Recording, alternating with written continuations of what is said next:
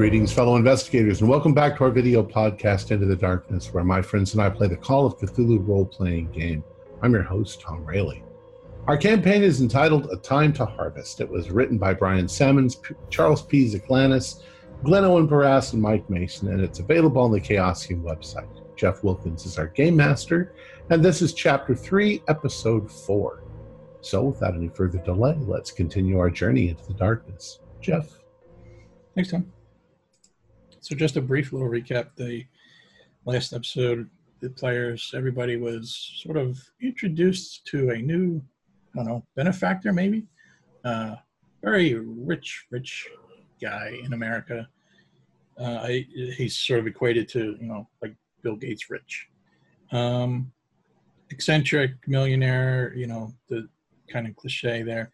And he basically brought you guys to his home/office,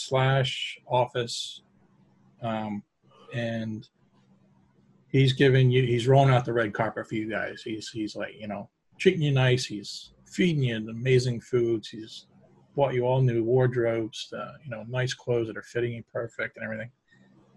And all with the sort of, he's basically asking you to help him. And I believe that was all successful. Everybody seemed open to that. So really, I guess we'll just pick up where the last episode, and by the way, just so you know, the timing of this all is not really important. So I'm going to be just loose and vague about it, like it'll be the next day, or it's really not that critical. We did start out where in the morning, you guys all met with a couple of the staff doctors and even a psychologist, and with the intent that he wants you guys to be tip-top shape, both mentally and physically, for when the quote mission for when you guys return back to Vermont, back to Cobb's Corner. Is there anything you guys want to start off with at all, or just? I think we did a bookkeeping with some game mechanic stuff where sanity and hit points were regained, but. Well, are the specimens ready for viewing yet? In time.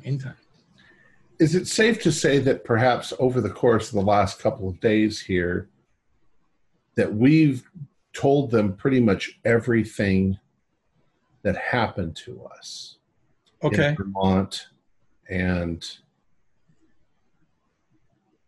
I mean, unless there's something that people want to leave out, but I'm going to ask you to hold that thought just for a little bit. But yes, your point's taken. That, I guess that makes sense that, at some point through the day or two, whatever, you guys have basically just all shared information. So that's a fair point.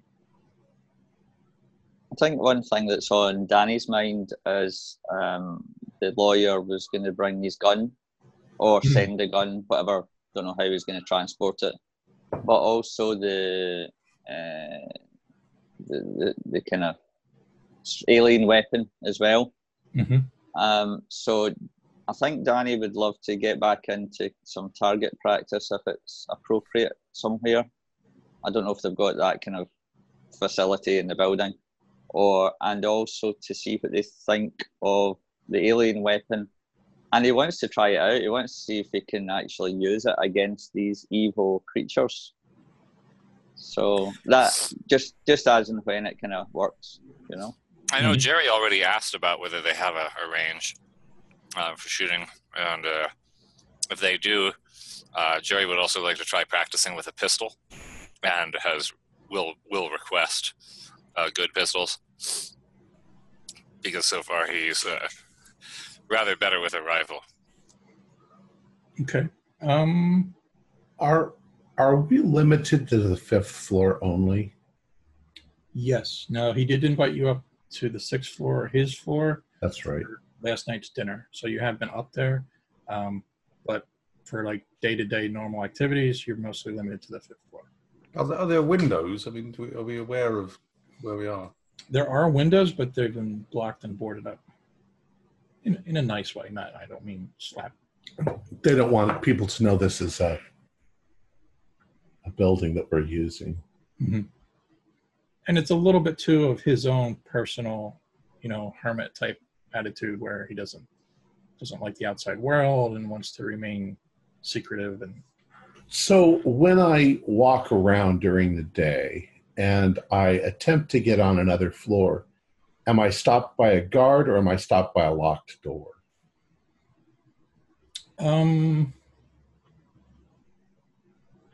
That I need access or a key? It's a good question. I'll say that there's kind of like people coming and going throughout the day. So, first of all, let me, I'm not even sure if I even showed it to you yet, but they have a map of the building and they have a floor by floor. So there's certain things I'm not showing you yet. But one thing I noticed, just was looking at it today, the way they have it described, the elevator comes up to the 5th floor, and then there's like a long hallway where you guys are, and then another second elevator goes from the 5th to the 6th floor. And I'm thinking in my head, that doesn't make any sense mechanically. There's no way you would have an elevator just for one floor in the middle of 2 additional living spaces. So it's like, so just ignore that. If or when it comes up, it's just one elevator, I'm going to say, that goes straight from the basement to the 6th floor. There's a key, like you have to insert a special key to get to the 6th floor. Right. So what else I'm being vague, but whenever you sort of make an attempt to explore, you're kind of quickly maneuvered around it. Like, what do you need? What can I get you? And like everything is, they're not forcing you, but at the same time, they're not really open to just letting you wander around the business. Does that? Yeah. Yeah. So it's polite but controlled. Yeah. Yes. Well, it's security. Yeah, they're making sure that, because they don't know us yet. Right. There's a certain element of trust on both sides. You don't know them, they don't know you. Do we see any people here that seem to be more than just, a maid and a butler or whatever? Do we see people that look like agents, that occasionally go upstairs or past us, but they don't talk to us? Or I'm wondering if Abelard has some sort of an organization that we are dealing with here. Maybe we don't know what it is, but definitely a good question. I think with what you've been exposed to so far, I'm just going to say you don't know that yet. Okay. So that might be revealed very quickly soon.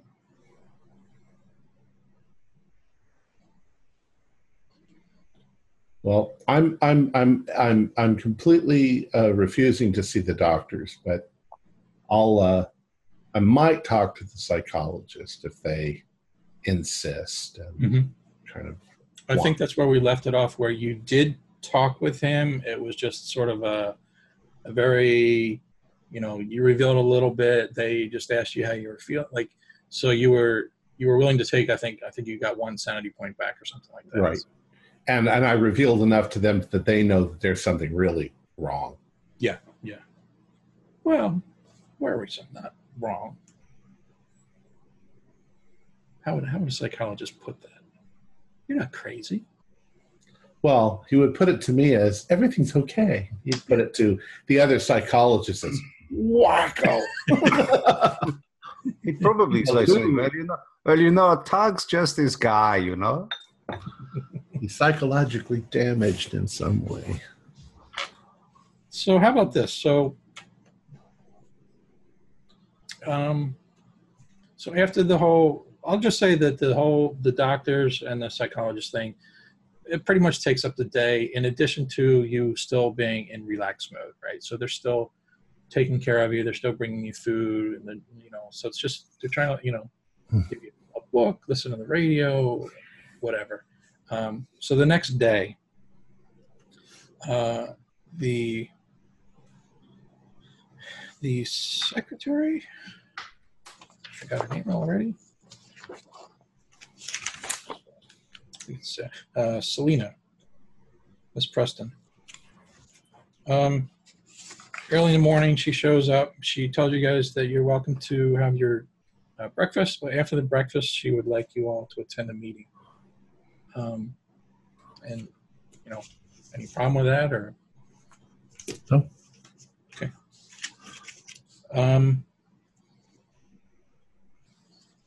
So again, breakfast, whatever you want. It's kind of like a continental breakfast. You have whatever you want within reason. And then shortly afterwards, you guys are just kind of sitting around waiting, and Ms. Preston comes back in with Mr. Abelard, and I think probably I mentioned you met his chauffeur last time too, the Scottish guy. Mr. Pascal? Oh, no, that was the lawyer, yep. Peter Murdoch was the chauffeur. So the three of them arrive, and they're just here to tell you like what they hope to accomplish today with this meeting. They would just basically want to start the ball rolling as to, what. First of all, he wants to introduce you to the team, who you're going to be working with, and at the same time, sit down with the team and everybody just start coming up with ideas as to how you think, he respects all of your input and what you've been through, and so he wants you to be part of the process of deciding and figuring out how to go about this. So you guys all gather, and there's a conference room. It's probably where you've been eating your meals too. So there's a conference room, and after a little while, 4 people come in. I can give you their names and a brief description. There's Larry Neckler. He's kind of, he's basically the mechanic / electrician. Very kind of a blue-collar-ish guy. He's familiar with the radio. He'll be your radio man, basically. You have David Drake. He is a professor of history and folklore. He's also a psychologist, and maybe that'll come up later. You have, and Tug, I don't know how you want to react to this. You have Sarah Matherson. She's a medical doctor. So she comes in. I'm going to say she comes in a white lab coat. Okay. Did you say Matheson? Matherson, yeah. Mathersson. And then last we have Sam Morrison, and he's kind of the no-nonsense, battle-scarred veteran of the Great War. He's basically in charge of security. Sorry. What's his name again? Sorry, someone was coming in. Yep, Sam Morrison. Sam Morrison. That sounds really familiar, like a singer.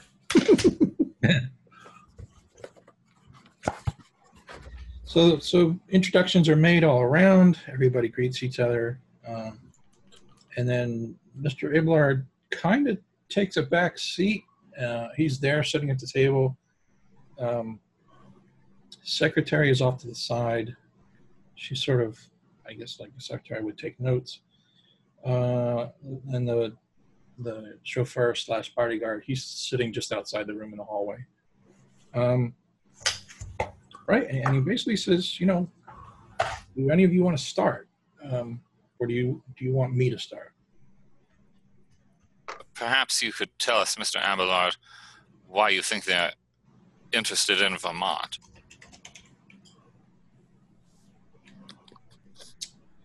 Well,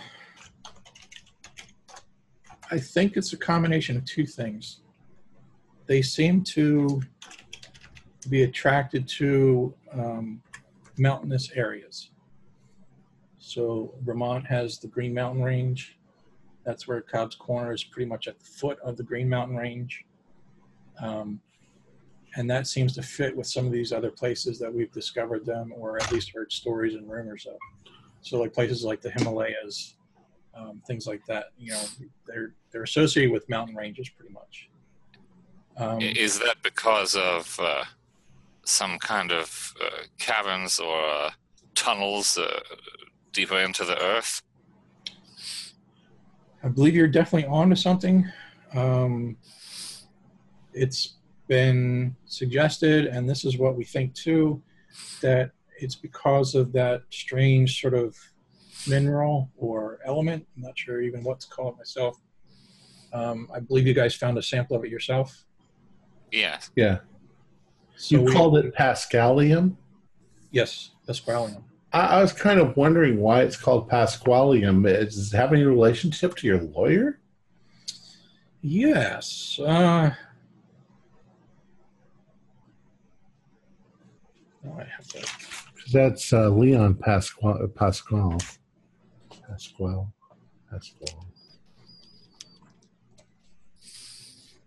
All right.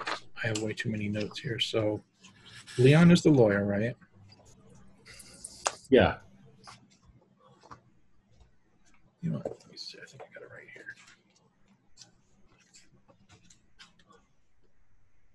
Jerry, it's also folklore. I mean, people who live in the mountains know that they're dangerous and that there's woods, and people are afraid of the dark, you know, so mountains have always had things living in them.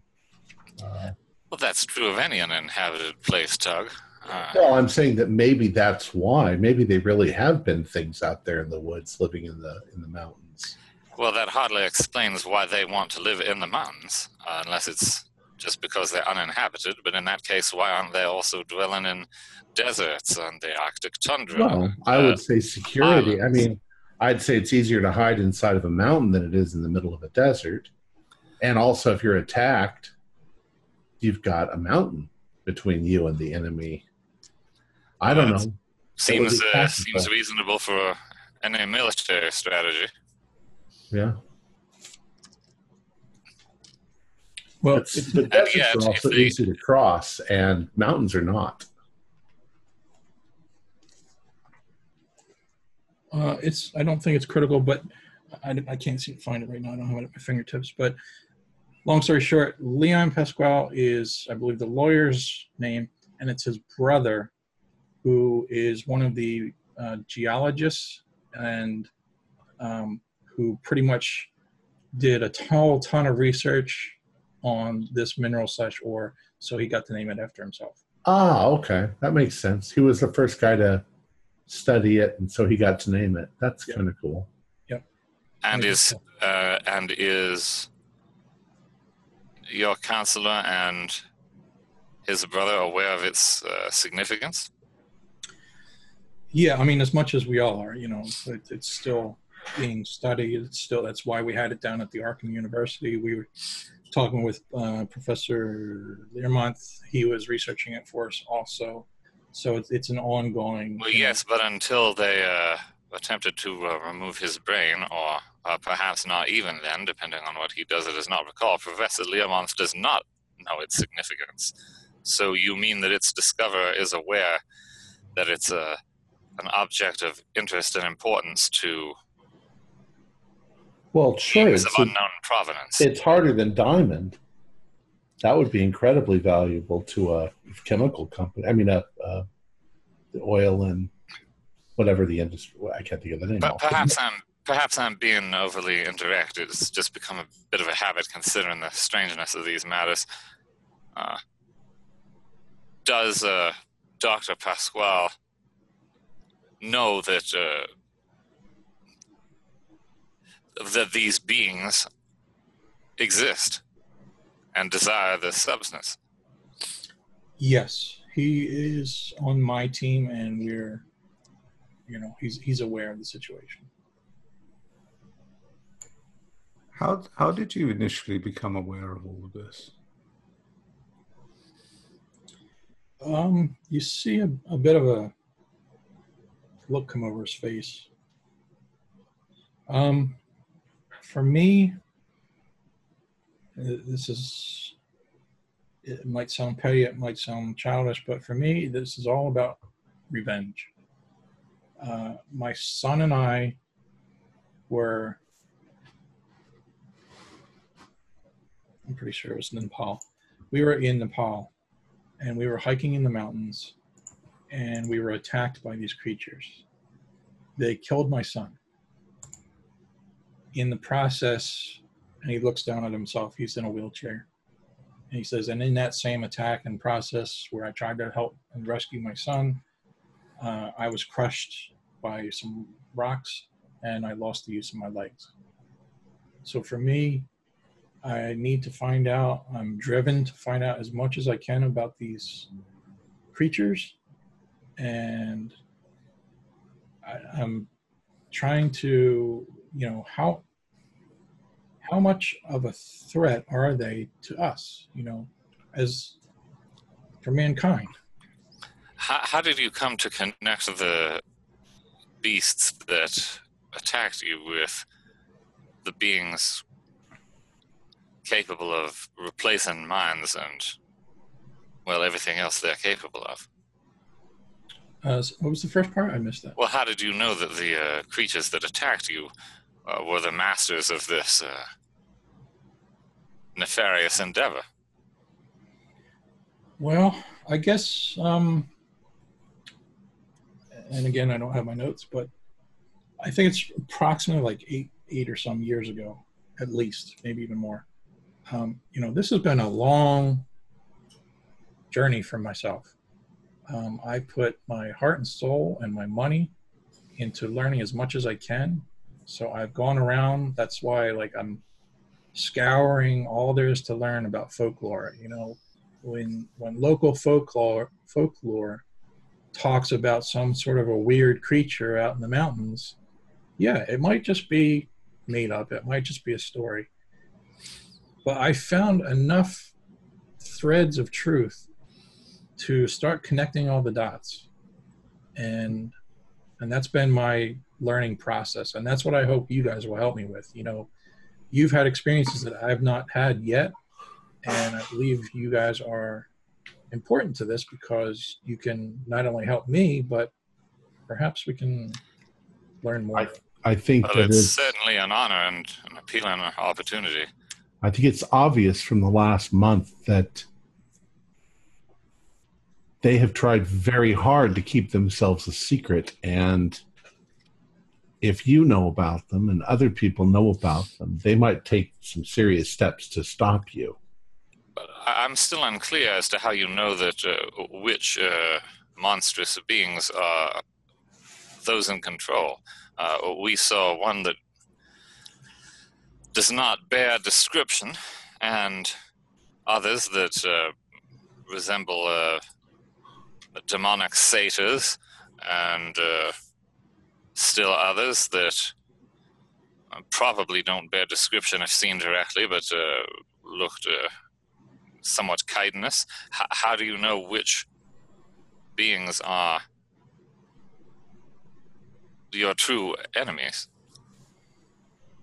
Yeah, it's a good question. I guess up front, I'll just tell you that some of those stories that you've told and shared with me, we were not familiar with. So the only one you recognized was the chitinous being? Correct. Well, sorry, Tom.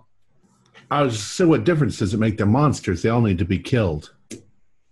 But it may be that only one of them is controlling the others. Perhaps it has replaced their minds somehow. Perhaps that is why some of the legends have Sasquatch ape men and others have, well, whatever else they have. Well, it's not the mole men. They're innocent. Jasper, what were you going to say? We told you about this, I don't know what you'd call it, a doorway, a portal, a window that we saw. Does that mean they come here from somewhere else, or have they always been here? That definitely meshes with some of the information we have learned. They have always been here? I believe Dr. Matheson is going to, and he looks to her for like a nod of approval.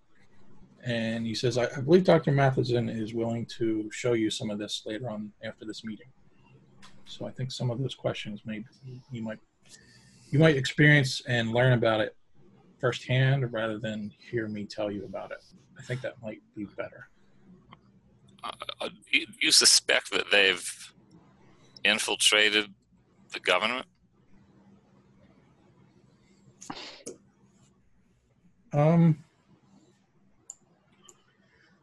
I guess at this point it's not a stretch. It's hard to say what we know and what we don't know. So is it possible? Yes, I believe it could be possible. Is it likely and probable? Probably not. Then if you have specimens, then I wonder whether you've already engaged the military in this matter. At least the physical forms of these things are, well, in the most literal sense, alien invaders. Well, but we know that they can look like us. They look like our friends. This is true. So, when you say they, my understanding from the defector was that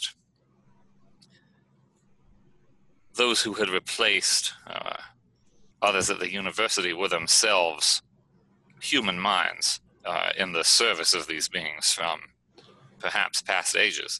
We don't know whether the beings themselves can replace anyone. well, they're humans that were working for him then.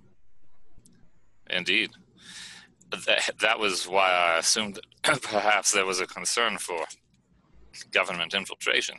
But if you think the possibility is remote, then I wonder if you had engaged any military support in the venture, assuming your immediate purpose is to find where they reside and hunt them all down. I think to answer your question, I have to be careful about what I say. But to answer your question, I believe the military is aware and involved. I don't think I can really go into more detail than that. Well, it's nice. We're glad to be a part of it. It's nice to meet the team, all the guys that are in front of us, and kind of just acknowledge them. If the mission is to go back to Cobb's Corner, we got into trouble with the police, and it wouldn't be stretching it too far to say that surely some local people have been taken over or are influenced by the evil forces. You're right, Danny.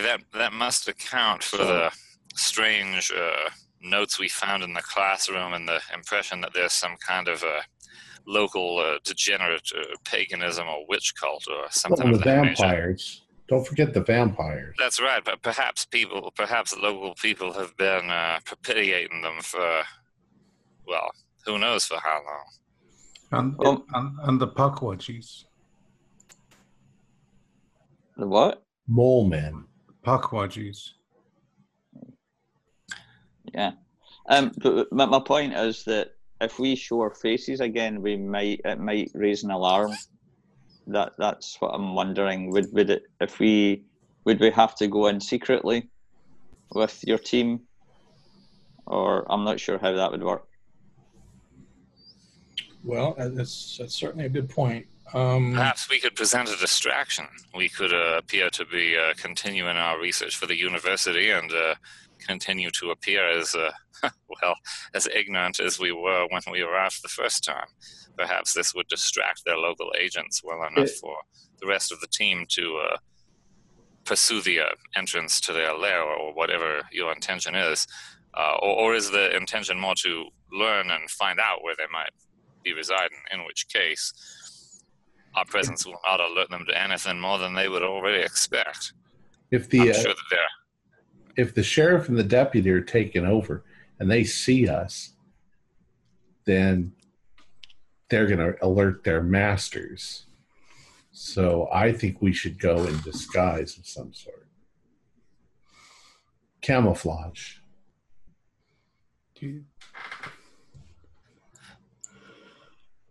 Camouflage. You know what? I think students, look like students because they're students. If we go in ties and business and cut our hair and look clean cut, they might not know we're the same people at all. I mean, they've only met us a couple of times, and that was when we were kids and they hated us as kids, and we might blend right in. What about if we all grew moustaches? Yeah. I think that'd make us look older. No, I think Jasper's right. I realized that we hadn't attired ourselves quite as formally as, for example, Mr. Pasquale, but after all, we still might be recognizable, but well, I've never worn a beard. It seems like as good a disguise as anything within the reasonable range of aesthetics. Well, I'm good with a gun, and I kind of look to Sam, the security guy, and kind of give him the look. And I'd like to do some training before we go. So what's the plan? What's your plan? Oh, Danny, I thought you meant you were good with the gun for your disguise. No, I was talking about taking out the chef and the deputy. I want to know what the mission is. That's what I want to. Yeah. I want to find out what their mission is. What do you want us to do? So I guess this is Abelard speaking. I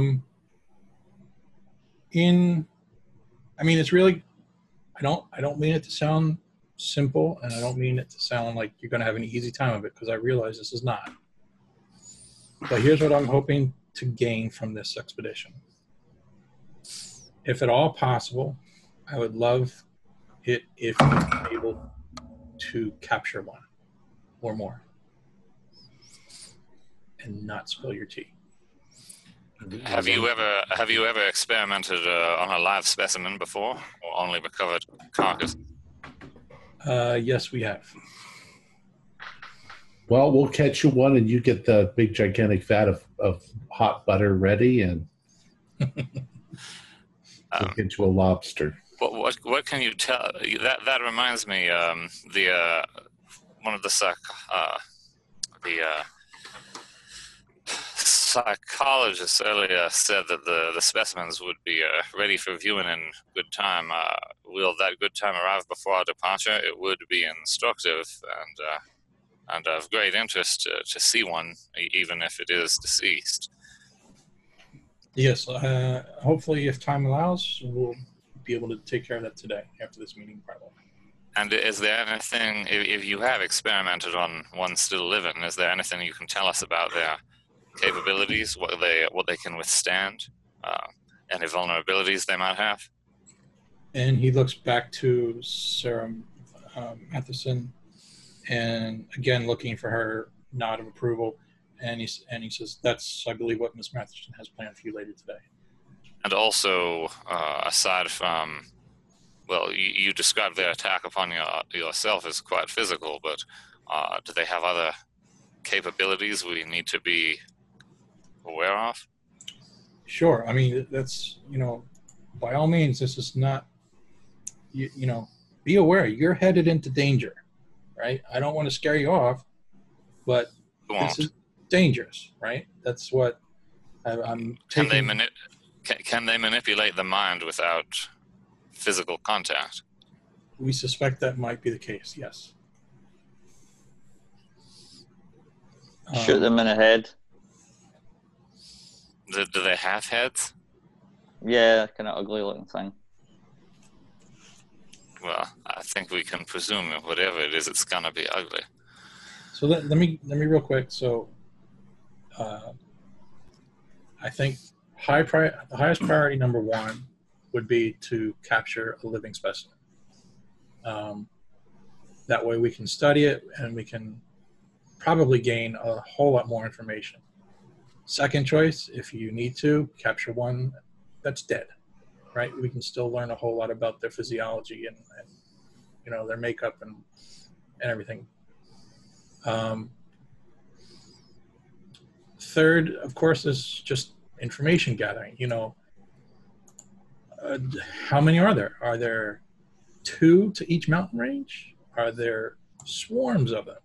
You know, where do they live? Where's their hideout? Where do they, you know, this is, in addition to hopefully capturing them, this is also just purely every bit of information that you gain is helpful. You have no idea of their numbers so far? Not really. I mean, you know, putting together all the pieces in the stories, it seems like there's not that many of them, at least not that many that come out and are shown at one particular time. Do you know how they reproduce? Do they have young? We've not gotten that far yet. And are you interested in the other specimens as well? Everything. I mean, if you find it and you can possibly, you know, being cautious, yes. I mean, anything you can find as specimens, that would be tremendous. And are you prepared to interview human beings who might be involved with this matter? Yeah, matter of fact, I was going to mention that, you know, in your last visit, I believe some of you, or all of you, were part of the teams that were going around and interviewing the locals and getting stories. Mm-hmm. So I would like you to think about whether or not anybody that you talked to then, who you may have just blown off as, oh, yeah, he's a local loon, he's just making things up. Now, knowing what you know now, maybe there are threads that they have shared with you that perhaps you might revisit them and interview them again, try to get more information in that way. And it seems that this facility is rather clandestine, and you suggested you had other such locations. If we were to find someone who seemed to know a great deal about this, either through personal experience or collusion, are you prepared to either protect or host such a person?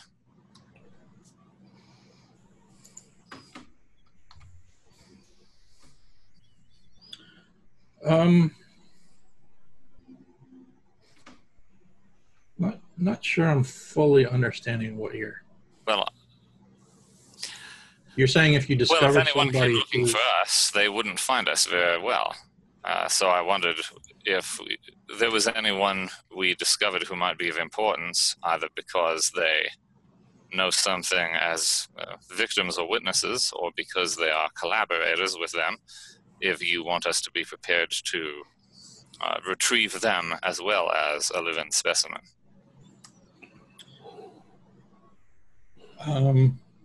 So he's kind of hesitating. He's like, all right, so I don't want to get myself into any sort of legal trouble. So what I would like to say then is,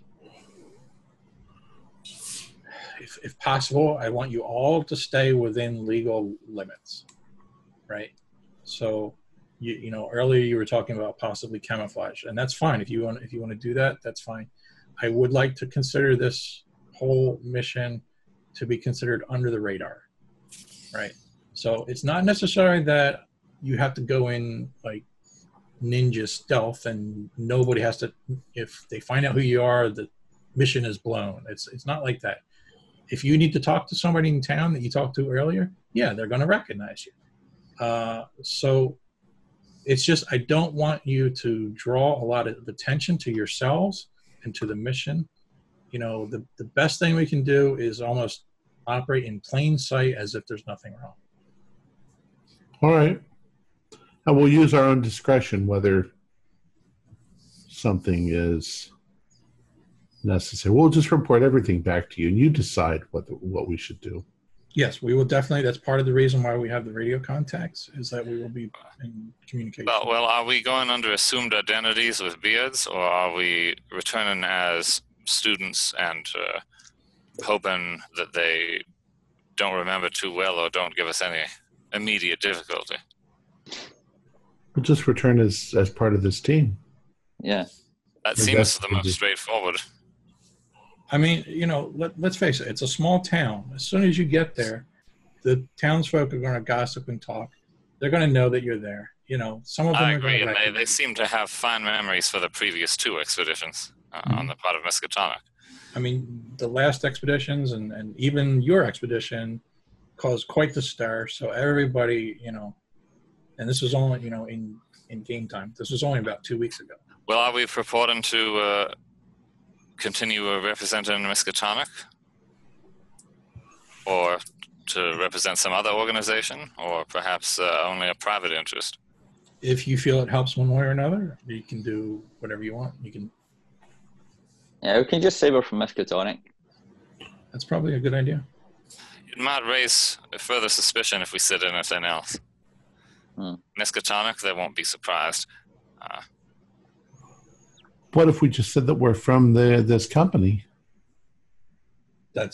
You can certainly do that. Well, then they'll be surprised that the same students who were previously thrown in a jail cell are back representing this company. Who cares if they're surprised? We'll just say we were hired by them to continue the survey. I'm an adult. I can get hired by somebody.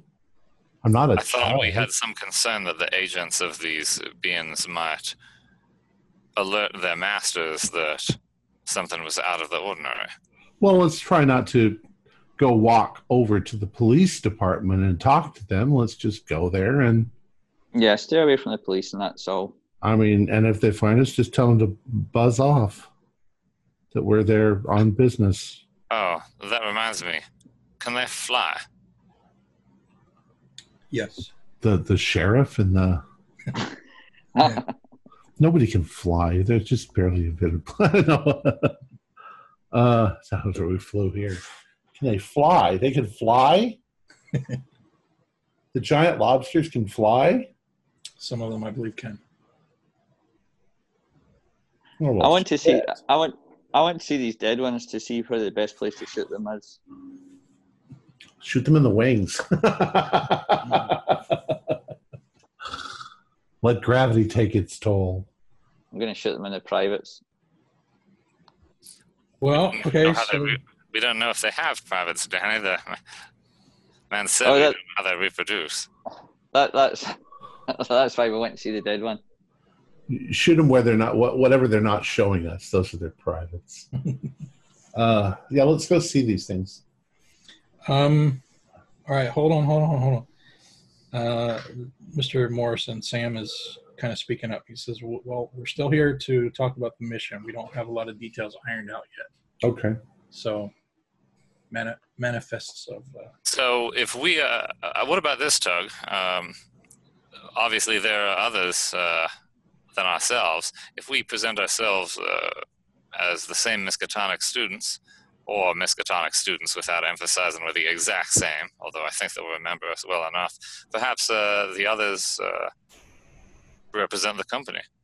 That seems almost as if someone might expect it to happen.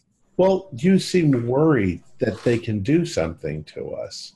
No, unless I'm not. Unless we do something illegal, the sheriff can't... Tug, I'm not at all concerned about what they're going to do to us. I'm concerned that whichever human being in Cobb's Corners is really a 300-year-old slave of the lobster creatures will simply pass the message that we know more than we knew before, and then instead of, I don't know, what alien lobsters do, lolling around climbing on each other as you do when you're an alien lobster. Instead, they fly deeper into the earth, into their secret realm, and we find nothing more of them.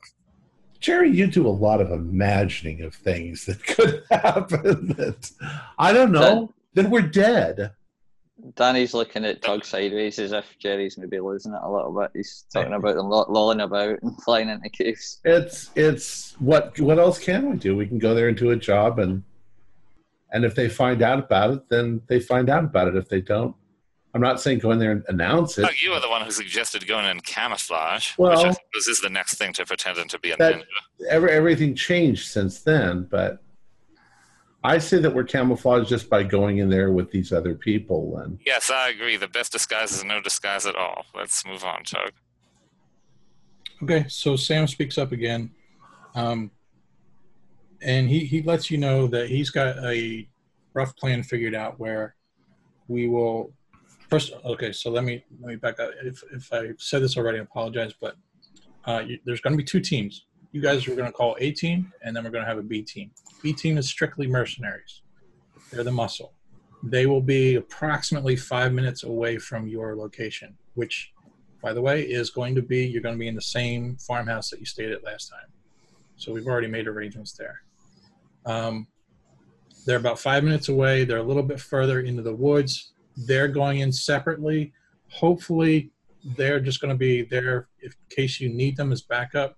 And they plan on being very, they're not going to be going out into town. They're not going to be drawing any more attention. What do you know what the whole situation was with the corpse at the farmhouse? And we told them everything, didn't we? Over the last couple of days. Mm-hmm. Well, yes, but I'm wondering if you have an explanation for it from your previous research. For what? I'm sorry. Well, the vampire. Yeah, the whole the guy local who owned vampire. The house and the vampire. Was this something to do with them trying to replace someone? Was it unrelated folklore? Was it just local madness?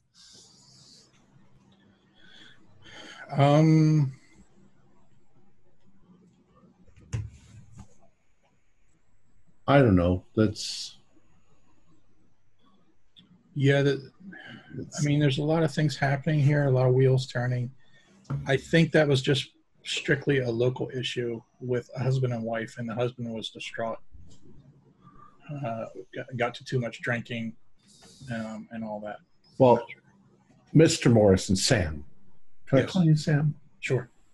If the mercenaries are going to be in the woods, then you understand about the mole men. Mm-hmm. They're primitives. Bring They extra understand socks. They like socks and they like chicken. But if you don't attack them, they won't attack you. And I don't think you should attack them because they've been there for 1,000 years and they're a culture. What was that you were saying before about imagining things, Tug? We saw them. I've got a scar on the back of my neck where one attacked me. Was it there for 1,000 years? So Mr. No, Morrison comes in. He's looking a little bit more perturbed than he was a minute ago. And he says, "Gentlemen, can I please tell you my plans?" And all right. can we stay focused please. here for just a little bit? Please, Mr. Morrison, tell us your plans. Ziggy says that we should probably listen to his plans. So he reveals to where you're going to be staying. He reveals to you where B team's going to be staying. He tells you about the radio communications. You've got the mechanic who's going on board for that. He would like you guys to basically, in the daytime, you can do what you want. You can go interview townsfolk. You can go on. Sam is saying, I plan on running missions out into the woods to see if I can just learn and find any traces of them. I mean, if they're living there, they should be leaving some sort of trace. Maybe we'll just stumble upon them. Who knows? Well, can we say that we've also sort of drawn a map of where we think the cabin was and the tree stump and the rock? Sure. I'll even say they're ahead of you on that. They put out like a whole big. Jeff, I'll try to draw them a picture of the horrible thing that I'd rather not be remembering, but I am, so I might as well try and draw it. Yeah. Maybe it'll help not remember it, because I won't be, I don't know, as worried about it once I've drawn a picture. So we'll call you if we find something, and you'll come running to our rescue. Right. Well, that's B team. We're going to be together. So, unless you don't want to be together, then No. So everyone here will be in the same team. You're right. saying We're in the local farmhouse. So the entirety of Team B are mercenaries. Right. How many?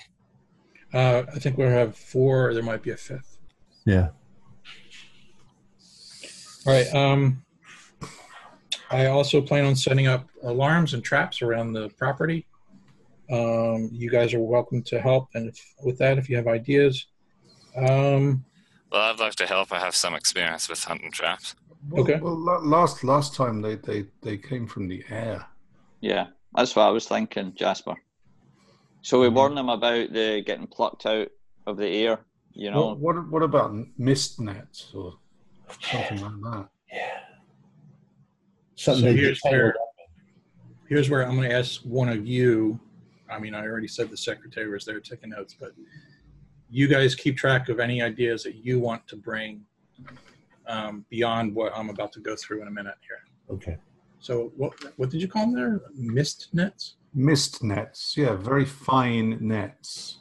Used the kind of things they use for trapping birds and bats. Because you can't see them. I mean, you can see them if you're really looking, but you really can't if you're... Are there, it's too late. from your experiments, are there any substances that are toxic to them? Perhaps the mist net could be coated with it. Butter. Butter. And lemon.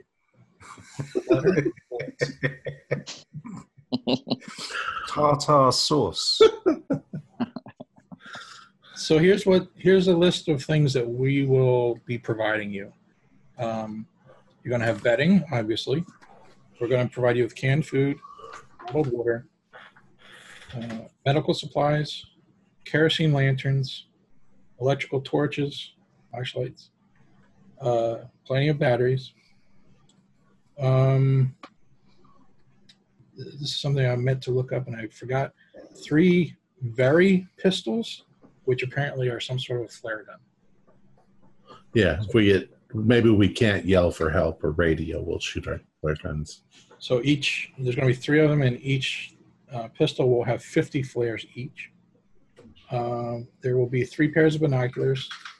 You'll have miscellaneous tools, just your basics, hammer, shovel, screwdrivers, just in case you need to fix anything. There will be quite an extensive chemistry/biology lab. You can do with that if you're so inclined. Maybe you'll find that useful. You'll have 2 shortwave radios, meaning the one house A, your farmhouse, and the other farmhouse B. There's going to be, we're going to need to, and he looks to Larry to confirm this. He says when we first get there, we need to install, there's a 9-foot radio antenna. We're going to have to attach that to the roof of the farmhouse. And Larry just shakes his head like, no problem, we can do that. You're going to have a portable generator, mostly to be used for the power of the radio. So not necessarily meant to provide electricity for the whole house. You'll have lanterns for that. 4 50-gallon steel drums of gasoline, and then a Ford Model T truck and a Ford Model H car. He then looks to Danny specifically and to Jerry, and he says, weapons. Danny, we're still in the process of getting your pistol back for you. Jerry, do you have a preference? Do you want your particular rifle, or we will be supplying anybody who wants one with a British Lee Enfield MK3 303 rifles? Oh, that certainly sounds more than suitable, thank you. Considering my tendency to lose rifles lately, I wonder if you might be able to spare another, perhaps the latest model of the Remington. Okay, we can probably get that for you. And Danny, I don't have your experience with pistols. Perhaps you could recommend 2? Anything that does more than 10 points of damage a shot would be ideal. What he said. Twice. I just think it funny that you're standing there in front of this military veteran and you say you have a tendency to lose rifles. I'm just trying to picture the look on his face when he hears that. I don't have much experience at all ever firing a gun. Sam kind of looks you up and down, and he says, no offense, but you look like you don't necessarily even need a rifle. I'm a knife fighter. He can cartwheel as well, big time.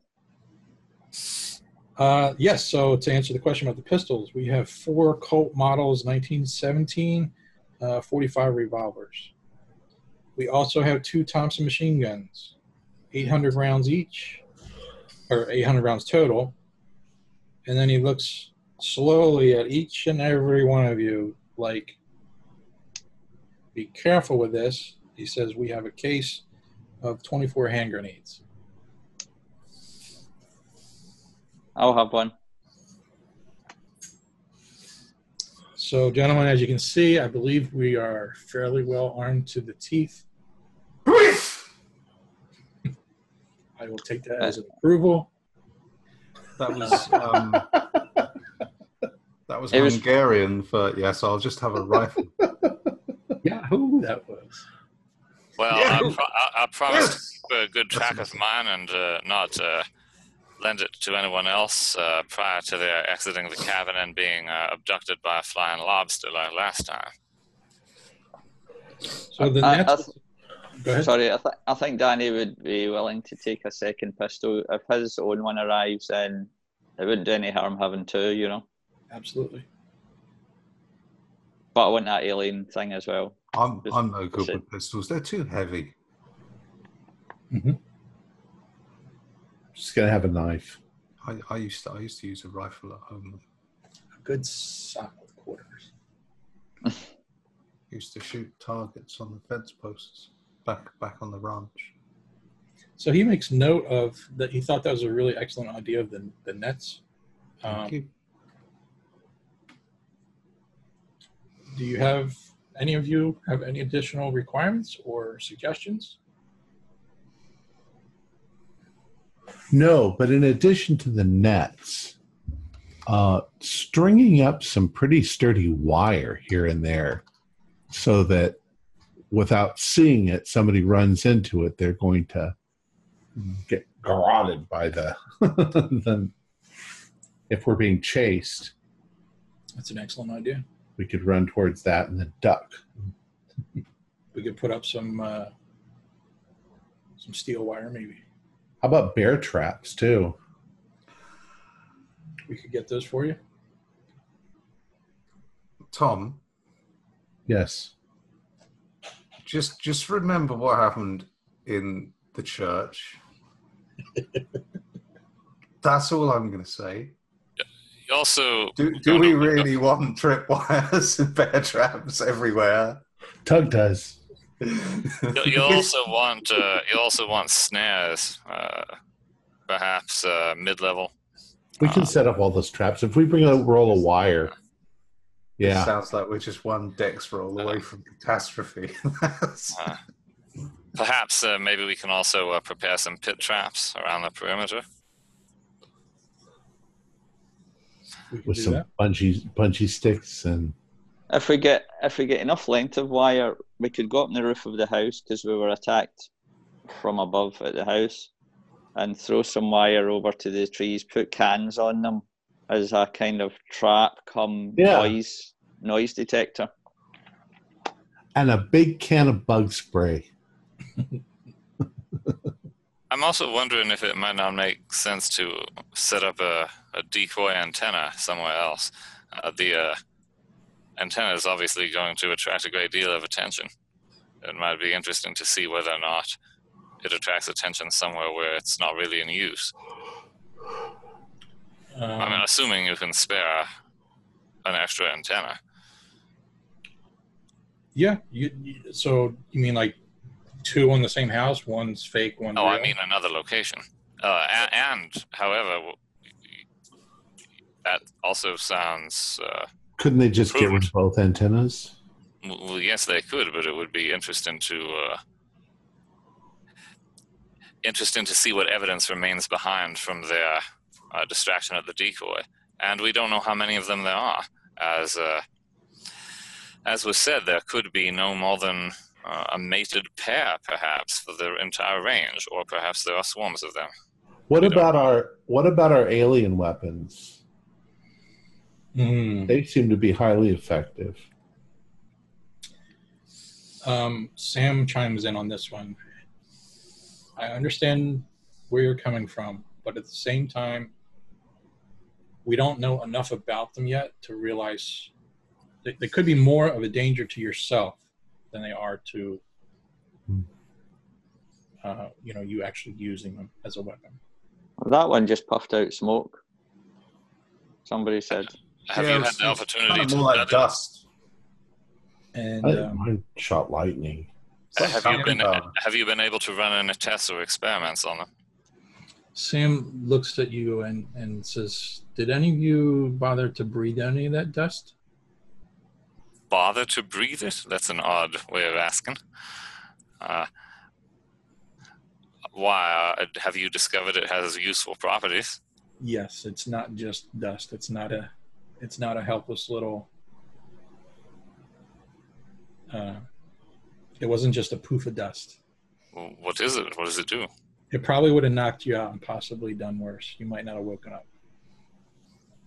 So it's some kind of toxin? Yes. I knew it wasn't just talcum powder. So that means that if we're able to retrieve a live specimen, you'll be able to learn whether it's toxic to them. Correct. That's a good point. What is the compound? We're still researching that. It's not of this earth. Let's just say that. I'm ready to bring him back alive. Let's go. Right. I certainly hope we do. And if the compound isn't of this worth, then, Tug, it is beginning to sound like you're right about this whole alien thing. Are we going to fly or are we going to drive? You'll be driving. That's what the two cars. You got the A and the truck. Well, then I better go pack. Yep, we hope to be on the road here in probably, 3 to 4 days when you guys are up to it and feeling ready. Cool. In the interval, when we're not looking at the corpses, I suppose we can imagine producing more of them. Do you have a target range in this building? He's very...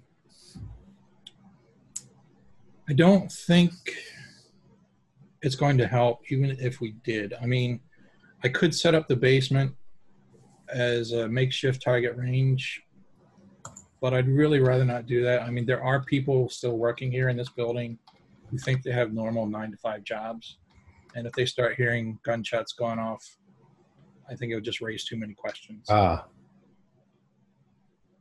Okay. Maybe we could just run through the streets of Detroit shooting guns, and they'll just say, man, it's Detroit. Nowadays. So let's just leave it at that then. They start closing up their books. We still have a few days, so if you think of anything else, make sure to write a note down.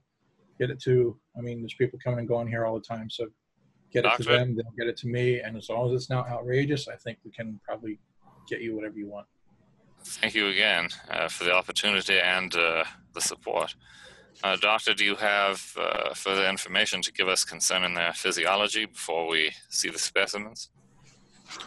So then we'll say that the meeting adjourns. The doctor will stay with you guys. Perhaps you can do this over lunch. And she kind of never mind. So the doctor will then, now it's just basically you guys and the doctor. And she basically will just turn to you and say, so questions, it sounds like you still have a whole ton of questions.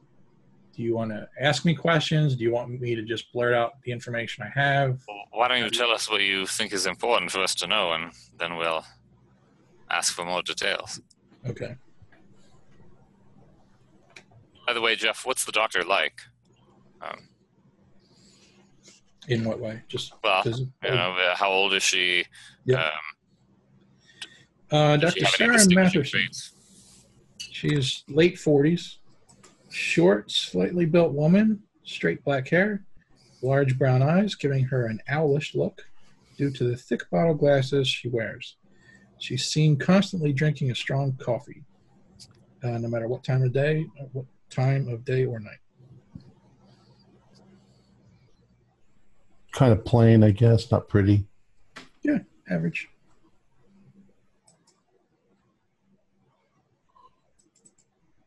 Yep. She seems very intense and focused. So very little, she's not joking around a lot. She's here to do a mission. This is important to her just as it is to all the others. So she tries to stay focused. So after lunch, she breaks out some of her notes. Could each of you maybe do a luck roll? And I'm curious to see who gets the best luck. I got 29. I got an 18. I failed. 14. I think that's pretty good. Haha, Jasper. All right, 3 out of 4 passes. That's good.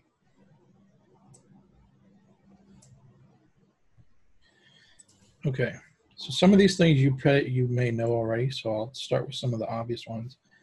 So you already know that they utilize strange tools and deadly weapons. She looks at you, Jerry, and she says, I believe you have firsthand knowledge of one in particular. They're basically, they shoot an electrical bolt of electricity. Mr. Dorn, I'm not sure you're even aware how lucky you are. And she kind of leaves it at that. As mentioned just previously, a little bit earlier, we believe that some of them, not all of them, have some form. We don't know much details about this. Some form of mind control. They might be able to recruit other human beings to do their bidding. So keep that in mind.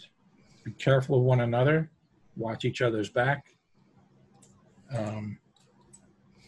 Maybe even come up with the systems that you know who you're talking to. You know if they can read minds? It's unclear.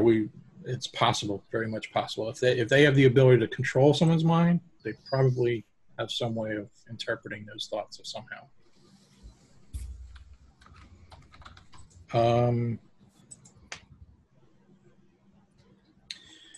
They're definitely interested in human brains. I believe, and she looks at Danny and Tug, I believe the two of you had firsthand experience with that in relation to Professor Learmouth. Yeah. We think that had you not gotten there sooner or not done what you did, Professor Learmouth may not have lived. Doctor, on the subject of brains, we saw someone who's he looked like they performed surgery on him. He had sort of wires attached to his head, presumably going into his brain. Have you encountered anything like that?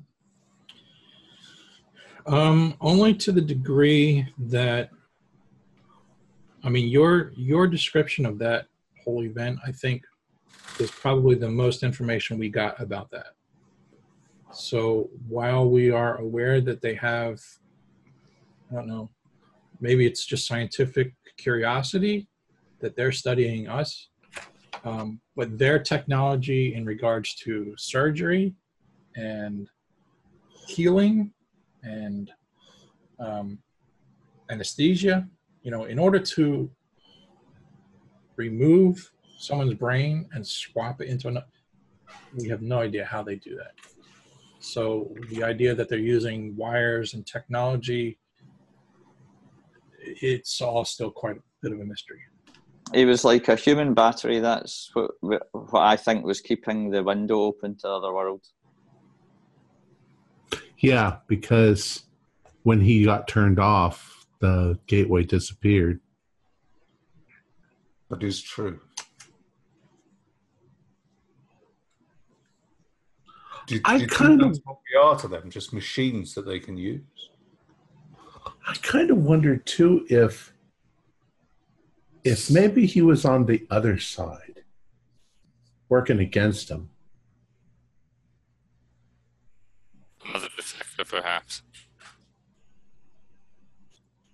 I don't know why. It seemed like he came this way to tell us something. Perhaps that's how he ended up halfway inside of a rock. Well, Jasper, you can probably confirm that because he had some sort of mental connection with you, didn't he? All I really remember is that he wanted me to kill him. That was the main thing. And isn't he the one that showed you or alerted you to the fact that the woman was trapped in that cabin? Yeah. Oh, yes. So I think he helped you directly there in what, as you say, probably goes against what their wishes were. Maybe he travelled in time, Tug. Perhaps their control isn't absolute, then. I wonder if perhaps if they can influence the mind, then perhaps can they make one see them as other than they are? In your doctor, in the encounters of other teams and investigators, has anyone else described monstrous beings with an appearance other than that of the corpses?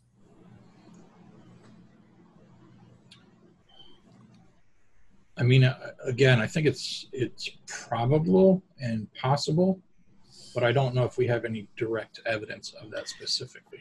Jerry, go ahead. So I was just going to ask: are there any historical accounts of these things, or is this the first time they've been here? And Mr. Abelard said that he'd encountered them in Nepal. And he made it sound like there was that there were stories about them, folklore or legends. Do we have we found anything like that going back any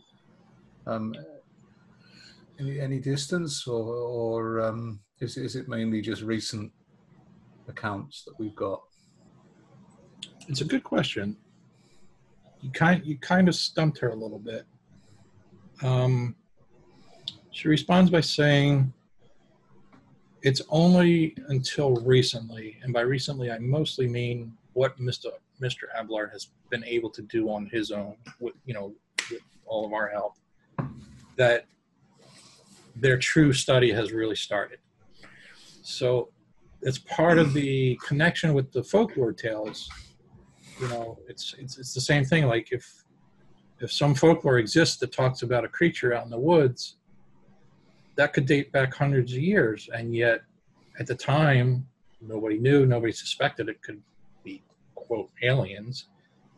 But that's part of what we were trying to piece together, that if we get enough of these folklore tales to line up and to coordinate, then maybe we can figure out when they actually arrived.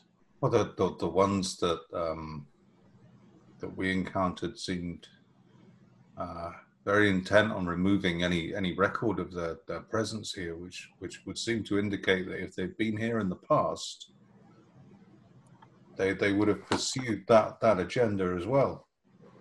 So there may have been accounts of them, but whether they survive, I guess, is another matter, isn't it? But yes. Perhaps they were successful enough in purging these records that it explains why I at least can think of no folkloric accounts involving demonic lobsters or even crustaceans. She looks at her notes again. We discussed this, and you already have first-hand experience of this. We know that some of them have wings and can fly. Are the wings insectile? Yes, although we're not entirely convinced we're not entirely convinced that the wings alone are what give them the powers of flight. Yeah, because if they're as big as us or bigger, the wings wouldn't work. There's only a certain size you can get before wings become ineffective. And I think, if any of you have biology, you can correct me. I think there's like a saying out there that if you look at a simple bumblebee, that like scientifically those wings and their body design, they should not be able to fly. Like it doesn't fall in line with what we know under aviation as far as lift, and it's just, they can do it. They just flap their wings as hard as they can and they're airborne. But scientifically, it doesn't necessarily make sense how it actually happens. So I'm not saying that's a direct correlation, but we think that there just might be something to the idea that it may not be just what we understand of normal science as far as aviation and, lift and all that. You know anything of how they communicate with each other? Yeah, she flips a few pages in her notes, and she says they communicate by producing a buzzing insect-like voice. Mm. So they have a language? We believe so, yes. Well, yes, we know so. Something struck me when you were talking about kind of mind power or powers of control. Do you remember, Jerry, when we were shooting the one on the roof and there was a blackness, like just a blackness that might have been... Remember. Maybe that was something, maybe it was using its mind to make you see black to hide where it was. So it might be worth telling Sam, Mr. Morrison, that for his team, that if they see really heavy shadows, and that could actually be a creature hiding. If they're using some kind of mind powers. Mm. I had forgotten about that, yeah. Mm. They may have all manner of tricks and devices that we haven't even encountered yet. So if you see a black shadow, shoot it, I think. Probably something like that. Ask questions later. The doctor kind of raises an eyebrow like, oh my. That gives me an idea. You say about shooting things. I hadn't really thought about this before, but when I was a kid, there was an old guy who used to go fishing in the creek, but he didn't use a rod and line. He used like a bow and arrow, but he had like a fishing reel on his bow. Almost like a harpoon. Yeah, and he used to fire an arrow, and most of the time he'd miss, but he'd just pull it back in. And then when he did hit a fish with it, he could just sort of reel the fish back in. So we need harpoon guns or something of that nature. Well, yeah, or maybe a crossbow and some really heavy fishing line. That's a great idea. Are you much of an an archer? archer, If we had a few of those, Jasper? we might be able to stop one from getting away, or at Are you least much keep it there long enough to get a look at it. Yes, it's a fine idea. Are you much of an archer, Jasper? Not really. I mean, I can fire a shotgun. Well, I'm certain I'm no archer, but if we can get some harpoon rifles, I think a crossbow is pretty easy to use. What is it, Tug? What about photographs? We need to bring some cameras. what are we going to do with photographs of them? That's a good idea. Use them send them back to Mr. Abelard, and we need evidence. We need to know what we're fighting. Yeah, we want to bring it back, sure, as well. Yeah, we should get. I mean, if we treat this as a scientific expedition, we should be trying to get as much broad-ranging evidence as possible. And like, if we shot it with one of these crossbows, or a harpoon or something. Even if it got away, it might leave bits of tissue on the harpoon. We might be able to analyze that and see what they're made of. But if we photographed it as well when we caught it, even if it got away, we'd have photographs of it. Doctor, what about their vulnerabilities? Are there any substances that you know to be incapacitating to them or toxic? Dynamite? Dynamite will work. Dynamite is always... I was thinking more of a substance that would immobilize them. Dynamite! So they were harpooned. My only weakness!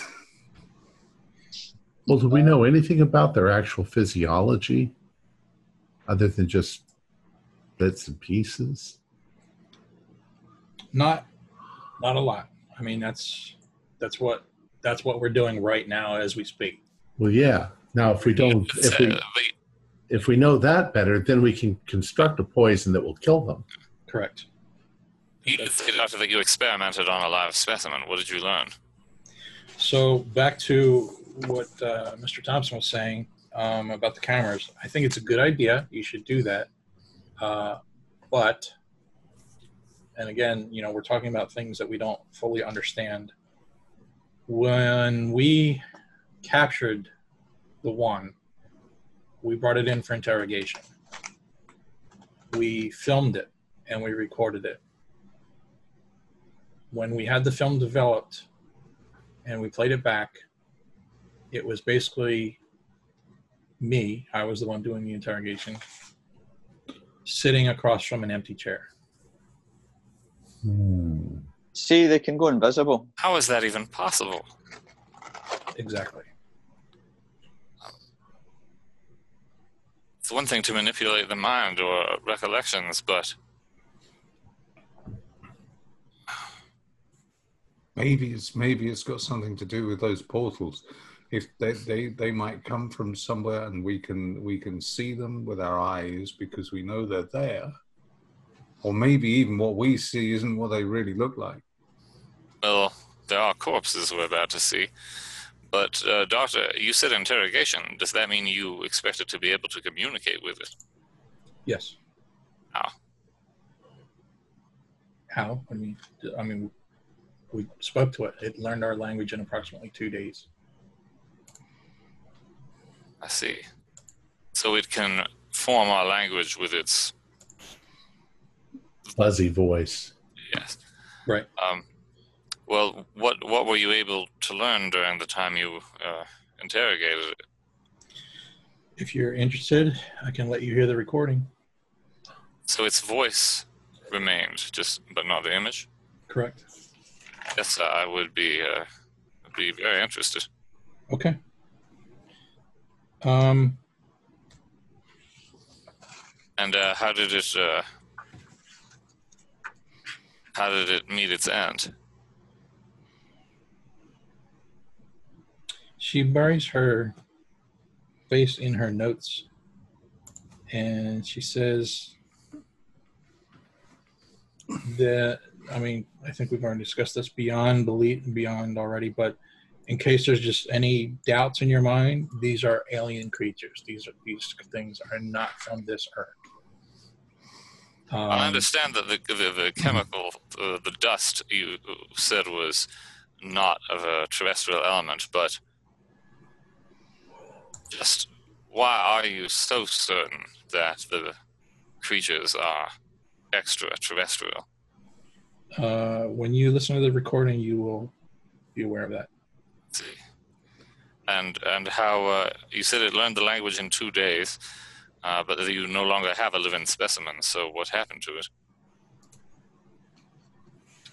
Let's just say it did not survive the interrogation. I assumed as much. I assumed that however it perished would tell us something about what they can withstand or not. And you don't need to do a psychology roll to just know that she's kind of uncomfortable at the moment.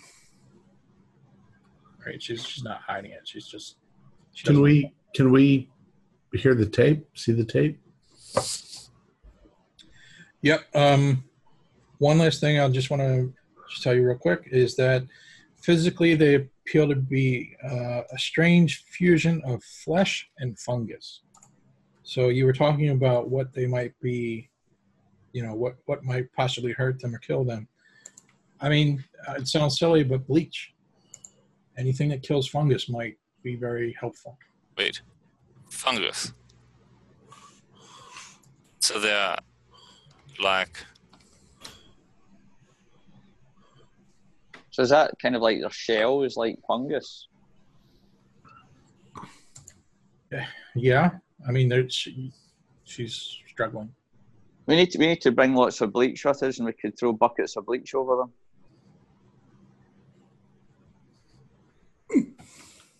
Or have water cannons. But of course that destroys the specimen, doesn't it? Yeah. Potential. But it'd be handy as a final option if we get overrun with them. Does that mean that they don't fare well in dry environments? Or that they're sensitive to light? That's a good question. We don't have any real information on that. We know that they're in the Himalayas, so I don't know if that would be considered dry or not, but no. I would expect. It's hot, cold. Well, it's tropical. It's India, so it's tropical. As you go up the mountain, of course, it gets cold. But right. I think what I meant was, I'm trying to remember back to our times from in the Antarctic. Like there's snow around, but it's like one of the most driest, arid. Yes, the phenomenon of freeze drying as well. Right. So that's why that's what I'm sort of referring to. Yeah. And so it's possible that they reproduce through spores. Well, that's very possible, yeah. My goodness. All right. Sanity roll, please. Doctor, do they have brains?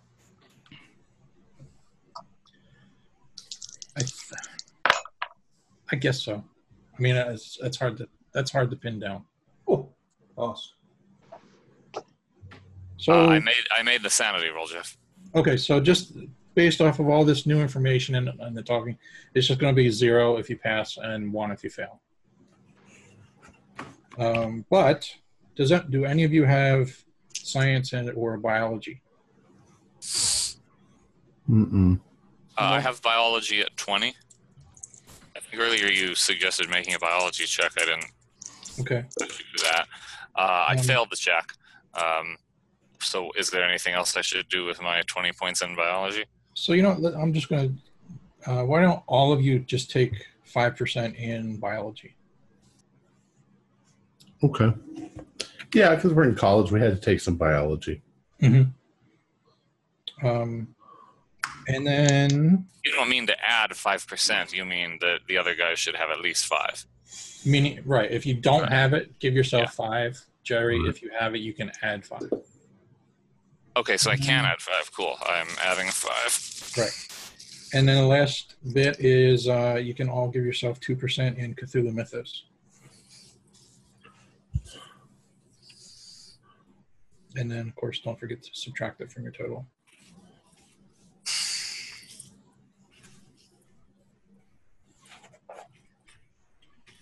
Right. She looks at Danny. Who wants to see some dead bodies? Let's do it.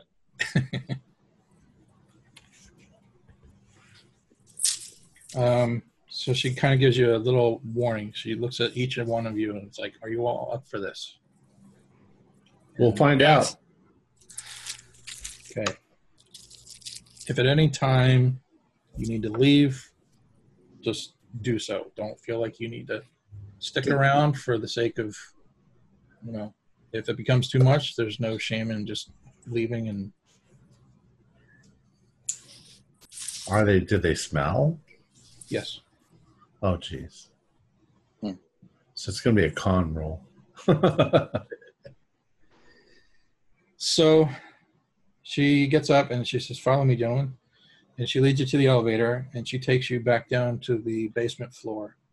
And you exit the elevator. Now, this is the way you came in, so this is all still familiar.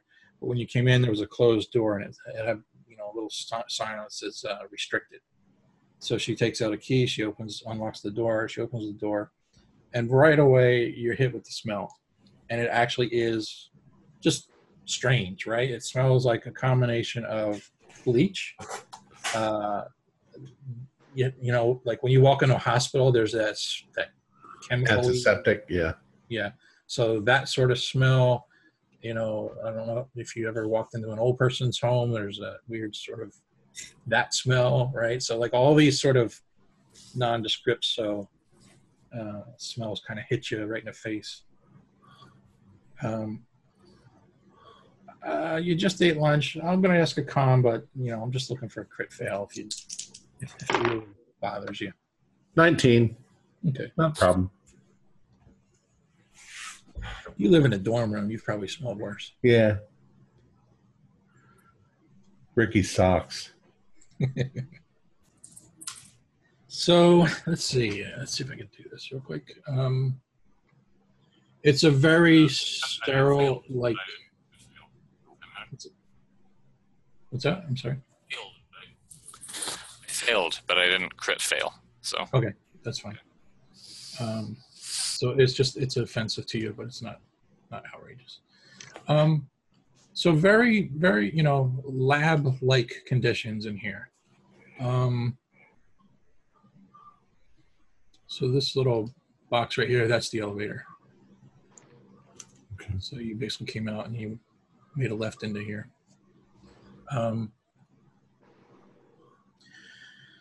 She brings you in. There's people in here, not a lot, maybe 6 to 10.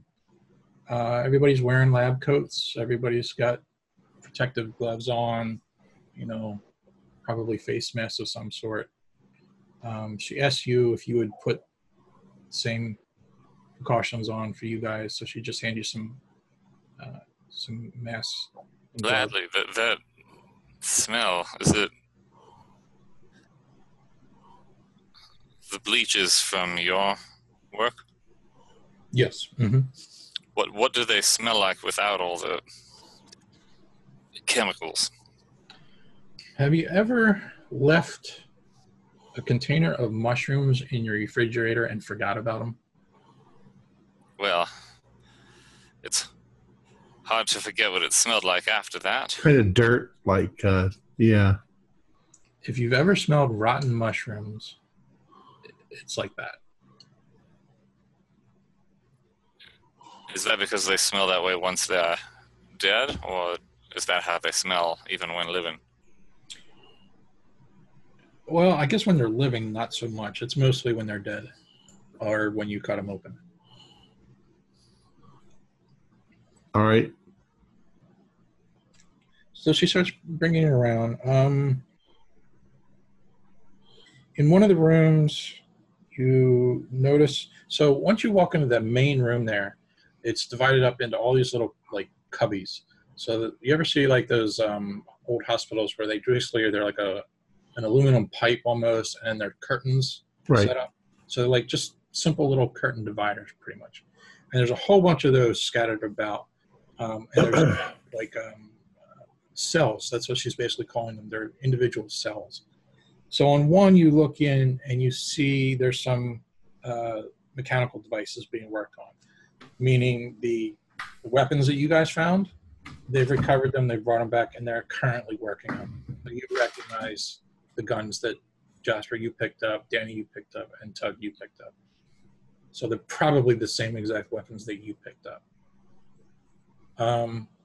In the corner, there's the Tug and Danny. If you remember when you broke in or when you went in to save Learmonth, you saw one of the big silver canisters. There's one of those. I don't remember any of that. What happens when they die and they're examined? Do they release any spores, Doctor? It's not pretty. It's they turn into a pile of muck. They basically like disintegrate almost. Does that mean they don't have internal organs? Are they more like insects, or does that only happen once they die? The disintegration and everything happens when they die. So, were you able to extract any organs from the living specimen? Not successfully, or if we have, they don't last long at all.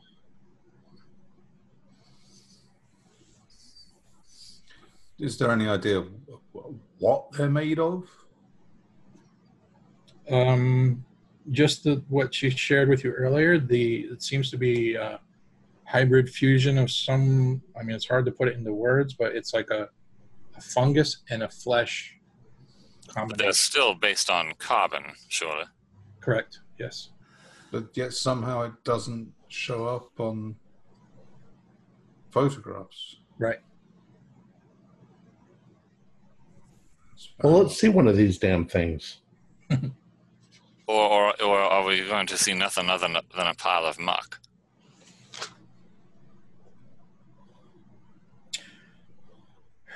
The ones we found are desiccated. So maybe there is something to the whole atmosphere as whether or not there's water in it. So she brings you in and she pulls the curtain aside, and there's one on the table that has 3 guys in lab suits working on it, and it's basically laid open. You see them, they're like removing items from its internal organs and such. And then there's another table where there's just a sheet over it. So it's like, it's probably either being worked on or was worked on already. It's currently covered with a sheet. And then in the background, could you each do a spot? Well, yeah, do a spot hidden. I want to see what you got. Where'd my dice go? Yeah. That's Yes, 15. Well, continuing my failing every check tonight, I rolled a 91. So, Okay. No. Well, so I think, Jerry, with that, I'm going to say you don't actually see this. There's people in front of you. You see the creature on the table being examined. But I'm sorry, the other 3 passed, right? Yes.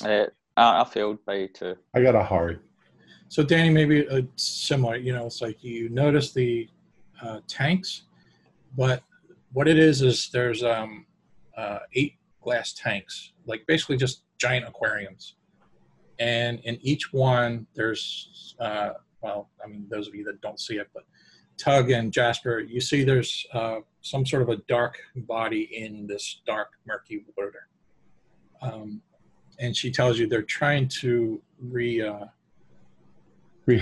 them. Rehydrate them. We hope that maybe we can learn more about that, and we hope that maybe the organs can be preserved in some way.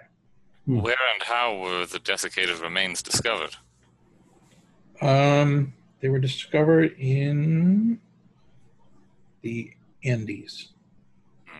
The Andes, South America. Yes. How many of these things do you have? Well, with the 2 on the table and the 8 in the tank, that's a total of 10. Wow.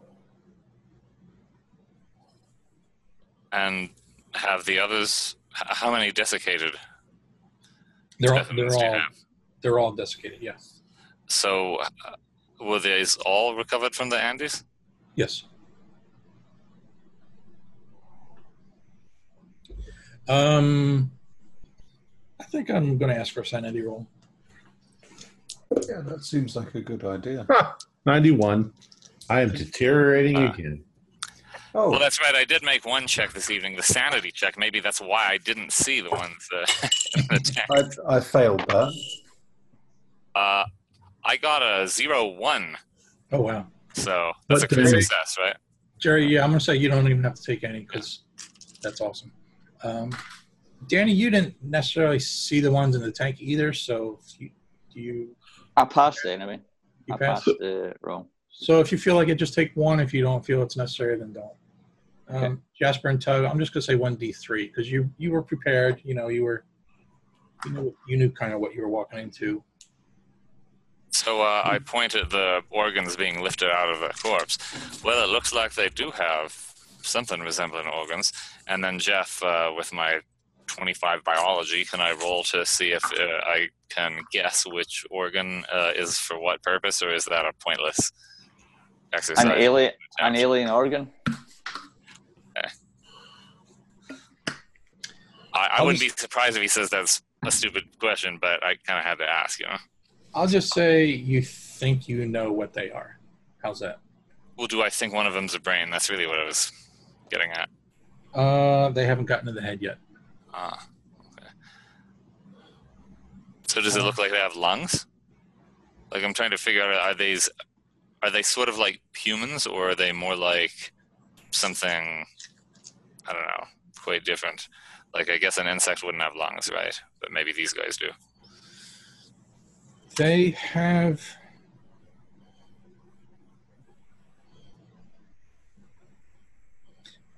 I guess you would call them lungs, but they're small. They like book lungs. Sorry, I didn't hear you. Are they like book lungs, like insect lungs? Or Yeah, I don't know what that is, so I'm going to say yes. Oh, okay. Are they weird and creepy? Yeah. Then yes. Because insects breathe through holes in their body. Mm-hmm. Spiracles. Danny, can you do another spot hidden? I know you were jazzed to look at it. Yeah, no.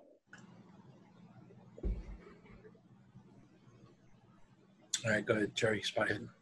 How many limbs have they got? 2. Well, plus legs and arms. 2 legs, 2 arms. Yeah, you haven't given us like an overall description of what they look like.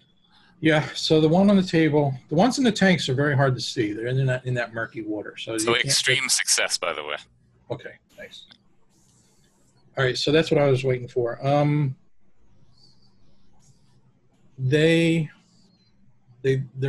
skin, like I said, they're desiccated, so they look almost like black. Their skin, if you want to call it skin, is like dried out leather, right? So it looks like you could knock on it and it would sound like hard leather book kind of thing. Jerry, you noticed that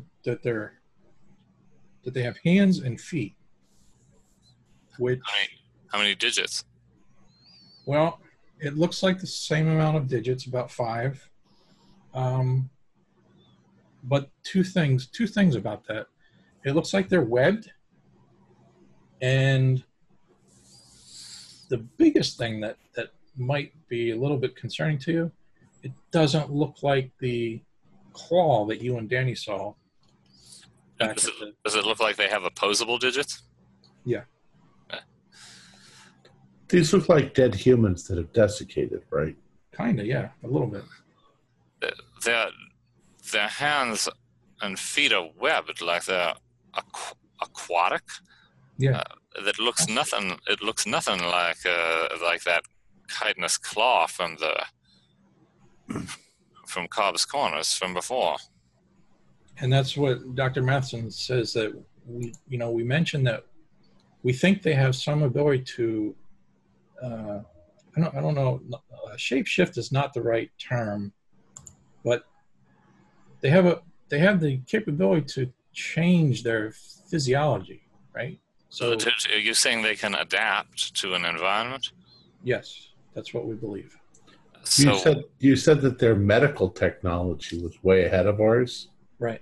Maybe they graft other body parts onto themselves. That's a possibility, yes.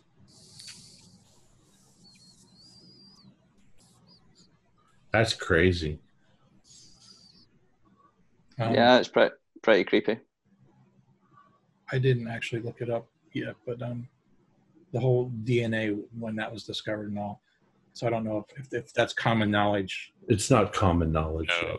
It has been discovered at this point, but it's not common knowledge. Okay. Maybe it was discovered by the Abelard's team. Well, do they all have the webbing? Actually, I kind of know the answer to that. I think DNA was actually discovered in the 1800s, but it wasn't until the 1950s that they realized what it actually was. Right. It was the genetic code for what we are. Okay. Doctor, do they all have the webbing? All of your specimens? Yes.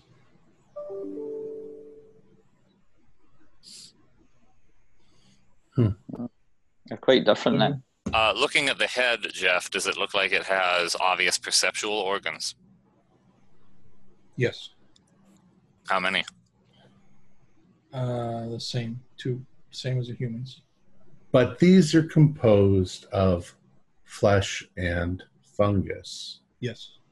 What if these are borrowed bodies, like the other people that we've encountered, the borrowed bodies, and that they're part human and part, the outsides look human, the insides are alien?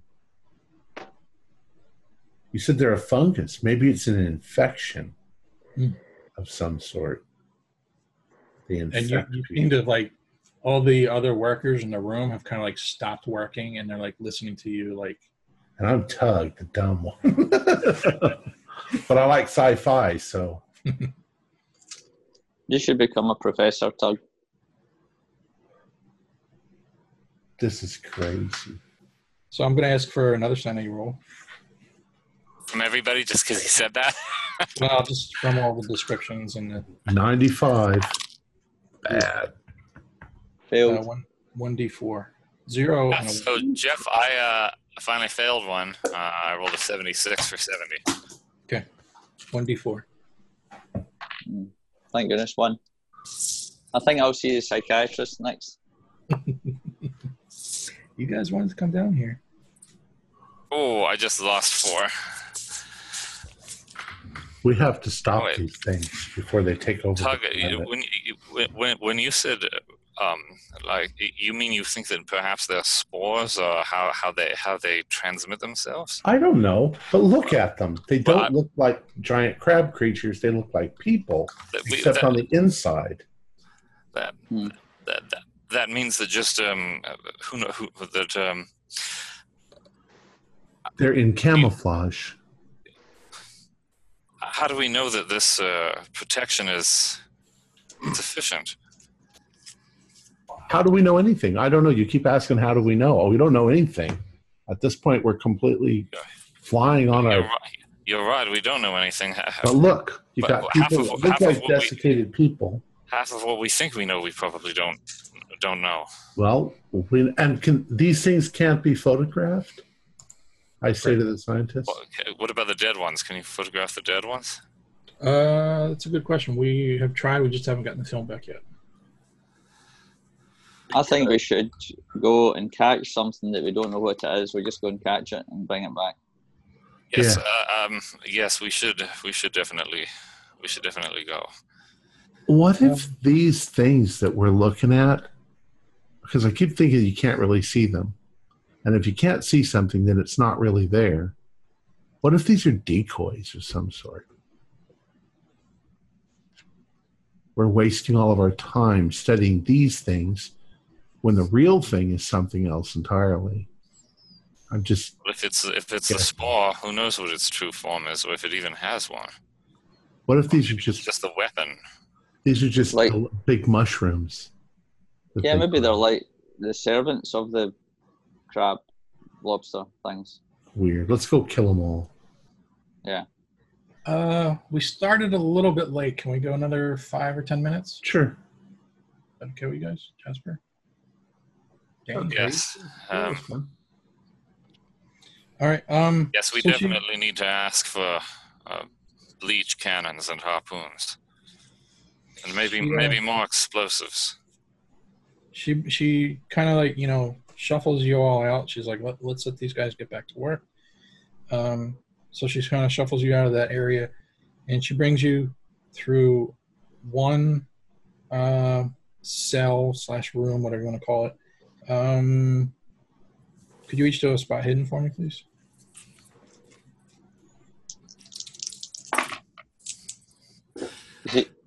Zero 4. Ooh, Hard nice. pass. Hard pass. Hard pass. Nope. I failed. Maybe Jerry has seen enough and thought enough. I am looking within. Yeah. Hard cheese. So she's kind of, she's taking you somewhere. So this is like you, Danny and Jasper, you just kind of are like looking around. So you just happen to like look in and to the cracks, the curtains, or whatever. So you see this. In this one particular cell, there's a few items of, there's what look like spears, kind of like crude, rudimentary spears. They have obsidian knives. There is what appear to be some rough-hewn gold jewelry on the tabletop. And Danny, with your good roll, you see that there's a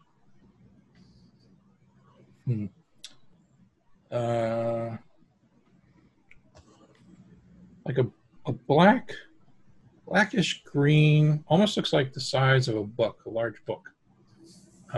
Slab of what looks like might be like shiny marble almost. So the spears and things, is that kind of look like stone or Bronze Age kind of weapons? Yeah, except for the fact that some of the obsidian. Yeah.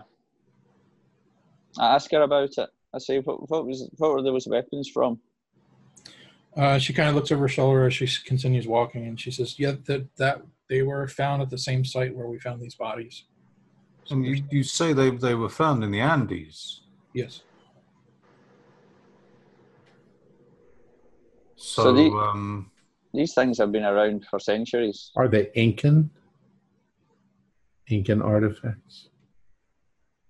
Could be. I mean, I'm not sure I even really thought of that, but maybe they adapted the technology of the Incans.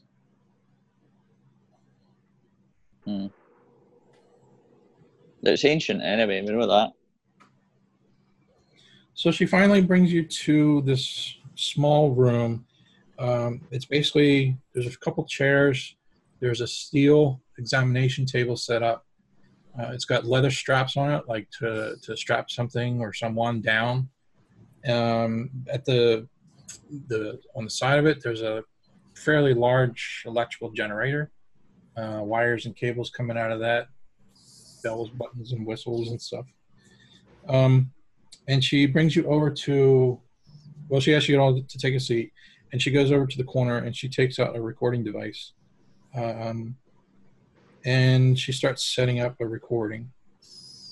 While she's setting it up, Jeff, I got an extreme success on anthropology to already know something about like Nazca lines, like Andean stuff like that. So I asked the doctor.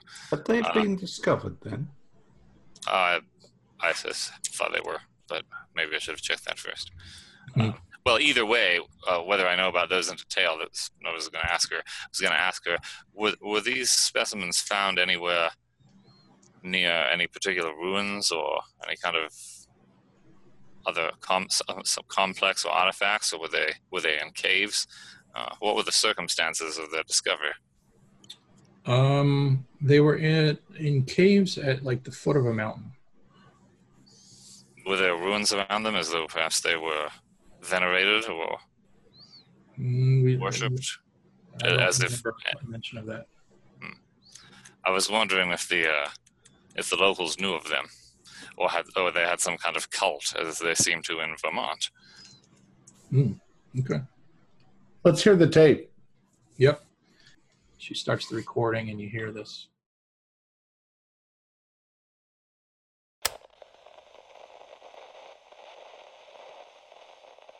Can you hear me? Can you understand me? Yes, we understand. You have been here for 2 days. Why did you wait until now to speak to me? We did not speak your language. You mean that you learned English in just 2 days? How? Listening to human speech since capture 2 solar cycles ago. That's amazing. So why do you wish to speak to me now? Hungry. Require food. Well, I've tried feeding you everything I can think of, but you haven't eaten anything. Cannot consume food. Must return to mountain.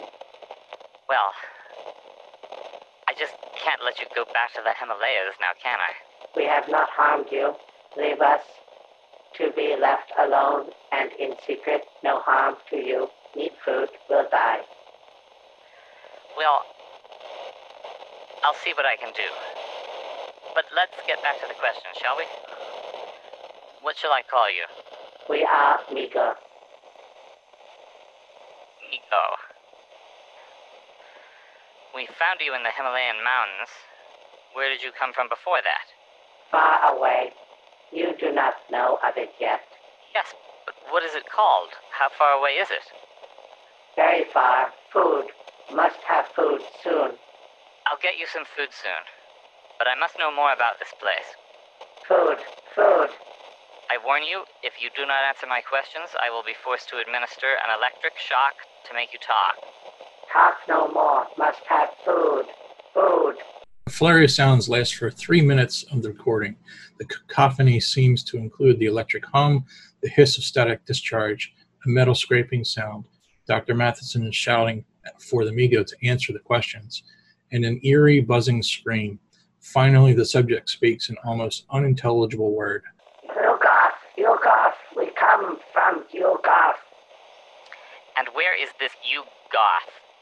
9th planet in this system. You're lying. The solar system only has 8 planets. Am I going to have to turn the electricity back on? No. Your species has not found it yet. Well, what brings you to Earth then?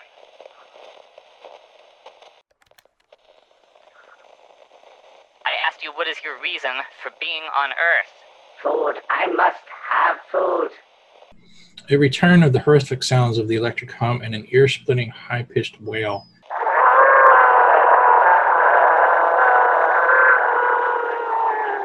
1 minute silence, followed by buzzing sound that begins to form words.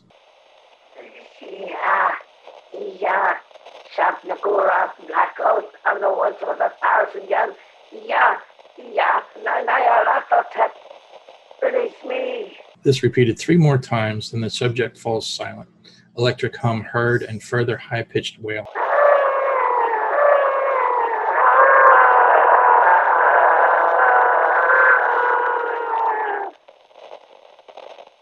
Here's the subject, this Migo, has died. Its head is no longer changing colors, and the process of decomposition appears to be advancing rapidly. Its whole body is beginning to discolor to brown and quickly putrefy. End the recording. I have to rush the carcass to the lab and start an autopsy before it's too late. Sanity roll before we... Yeah. Jeez, I didn't know they were going to be torturing them. 01. 03. 05. Wow. 73. Oof. Jasper, just do a 1d4. I'm going to be mean. Just the rest of you just take 1. 2. And I think we'll end it there. Excellent. So, Jeff, if we want to ask questions of the doctor about the recording, we'll start with that next time? Yeah. Okay. Our players included Mick Swan, George C., Ken Trench, and myself with Jeff Wilkins as the keeper of the secrets. We're currently producing up to 5 shows a week with music and sound effects added in post-production. In order to create a richer listener experience, we provide audio-only versions of our shows free for you to download from Podbean or iTunes. The costs involved with the show are provided almost entirely by our patrons. Without them, we wouldn't be able to do what we do. If you'd like to support our show, visit our Patreon account. Just $1 or $2 a month helps us a lot. You can find a link in the description below. Like, share, and subscribe to our channel and punch that bell icon for updates on our latest shows. And leave us some comments. We enjoy reading them and answering any questions you might have. This is Tom Rayleigh, together with all the members of our gaming club, inviting you to journey with us once again into the darkness for another adventure into the universe of H.P. Lovecraft and the Call of Cthulhu role-playing game. Until next time, good luck, good gaming.